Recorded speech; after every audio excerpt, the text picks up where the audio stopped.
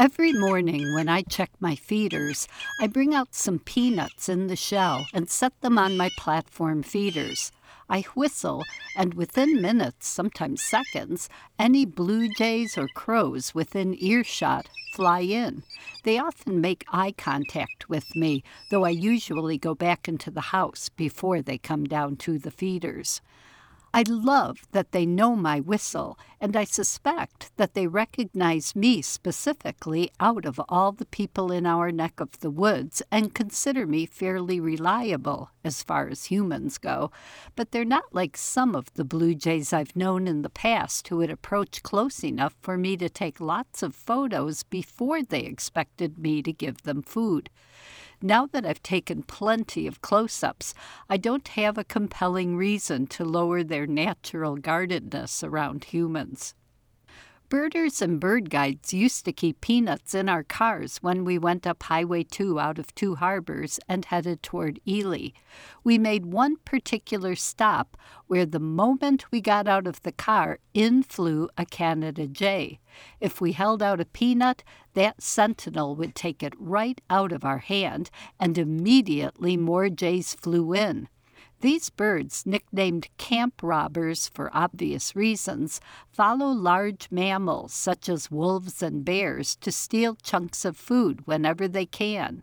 They don't limit their following to predators. They're also nicknamed moose birds because they sometimes alight on the backs and heads of moose to pull off ticks. This is not done out of mercy. A big fat tick engorged with moose blood is chock full of high-quality protein. We humans are more colorful than wilder mammals thanks to our clothing, and most of the food we provide is less nutritious, but opportunistic jays take what they can get. Corvids are not the only birds who appreciate peanuts. When I set a few into our old dining room window feeder, jays were invariably the first to grab them, but sometimes a chickadee managed to carry one away, usually just half a kernel out of the shell or a single kernel whole peanut.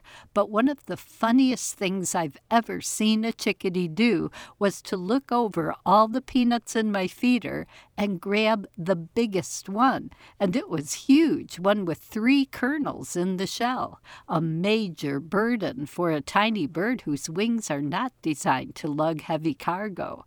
When the chickadee tried to fly off, it immediately lost altitude, barely making it to the very bottom of a nearby lilac bush. It pecked a tiny hole in the shell and kept pecking away. With most pecks, it pulled out a bit of peanut, taking in calories with just about every peck during the whole time it was working. It stayed there for at least an hour and a half. All the peanuts I give birds are from the grocery store. Peanuts sold for human, pet, and livestock consumption are tested for extremely dangerous aflatoxins. Those sold for wildlife consumption don't have to meet any standards. Birders hardly ever carry peanuts to feed the Canada jays at the Sax-Zim Bog anymore, now that feeding stations offer peanut butter. I've been feeding peanut butter in my own yard since we first moved to Duluth. My husband made the peanut butter feeder I'm now using from a broken tree limb about 3 inches thick and maybe 18 inches long. He used a wood-boring drill bit to make a bunch of holes maybe 1 or 1.5 inches in diameter. At the Sax-Zim Bog, people just smear chunks of peanut butter on tree bark or dead limbs. Once in a rare while I do that in my yard, but my squirrels end up with far more of it than the birds do. You need to be careful that the peanut butter you buy has no artificial sweeteners, and don't use natural peanut butters because the oils separate. I buy chunky, but I'm not sure birds have a strong preference. I don't offer peanut butter during the summer, but the rest of the year I've never worried about bird mouths getting stuck closed on peanut butter.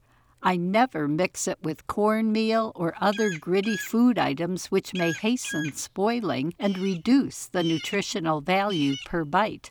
I've watched lots of birds eating peanut butter 3 seasons of the year for a lot of years, and I've never seen a problem.